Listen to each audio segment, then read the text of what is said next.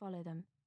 With a snap, she shakes her head, dropping the horrid daydream, returning to the real world of her own clicking heels on the drenched pavement and the approaching and retreating lights of the cars on her right as they roar past her with a hiss of crested water. She gets such morbid, mortifying thoughts sometimes, and she doesn't understand where they come from. Things were never like this when I was a kid, she thinks. She didn't mind when Brian told her to do things. She never fought with her mum the way she does now. Back then she was just Katie, who liked to swim and liked to race and liked to win. It had been enough then. But somehow it wasn't enough anymore. Now everything was confusing, and it seemed she was always angry, always stressing out over every little thing. "It's your age, love," Brian had said once, when she'd made the mistake of mentioning it to him. "There's nothing you can do. The only way out is forward." The phone buzzes once more against her curled fingers in her pocket, and as she takes it out and swipes decline again, she becomes aware of a car pulling up beside her, its red brake lights glowing like hot coals through the rain. The door swings open, and inside is an older man, with a baseball cap crushed down on his head. He cranes towards her, one muscled, knotty forearm holding the door handle. He's smiling at her, showing all of his teeth almost as though he's in pain.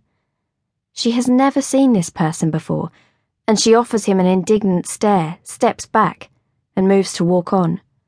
"Katie Brown, is that you?" He has to raise his voice as the rain is getting harder. Her gaze narrows as she pulls out her headphones, which tangle in her damp hair. "Yeah? How do you know me?" It's an unfriendly answer, and she can see him flinch a little, as though offended. "You used to go to the youth club in Hartington Grove. I drove the bus there, don't you remember?" She doesn't. Furthermore, she hasn't been to that youth club for about 2 years, since she started at St. Hilda's and began swimming properly, as she no longer has the time. She shakes her head. "No? Well, I remember you." He chuckles, and it's high, almost wheezy. "Look, you're soaked through. Can I give you a lift?" There's a long moment then as Katie considers. The man clearly knows who she is, and he must be a responsible person if he's connected to the youth club.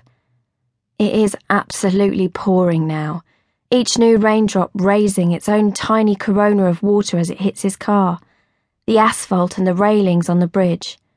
The sound of it fills everything. His car looks warm and dry. But what she also considers is that this man could not possibly have spotted who she was, with her hood pulled forward as she walked along.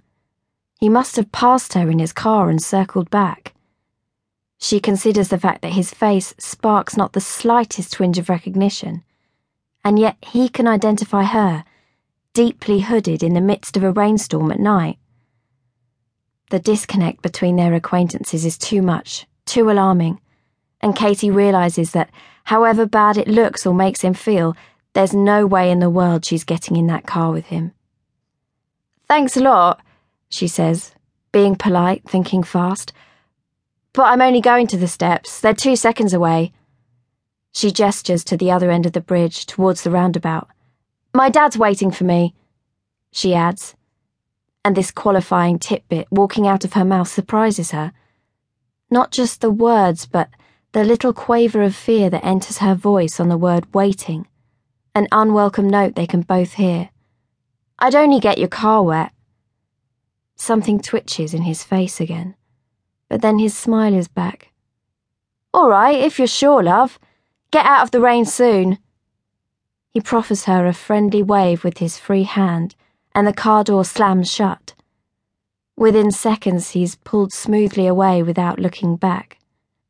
Her sense of relief is extraordinary, and she considers for a second abandoning her escape, returning home, slipping up the stairs to her bedroom and facing the storm when it comes. She calls her dad, wanting him to come and get her. After 2 rings, she switched to voicemail, his recorded greeting chirpy yet impersonal. Her coat and hood are now sopping with rain. She tries to shake the feeling that he's deliberately sidelining her call.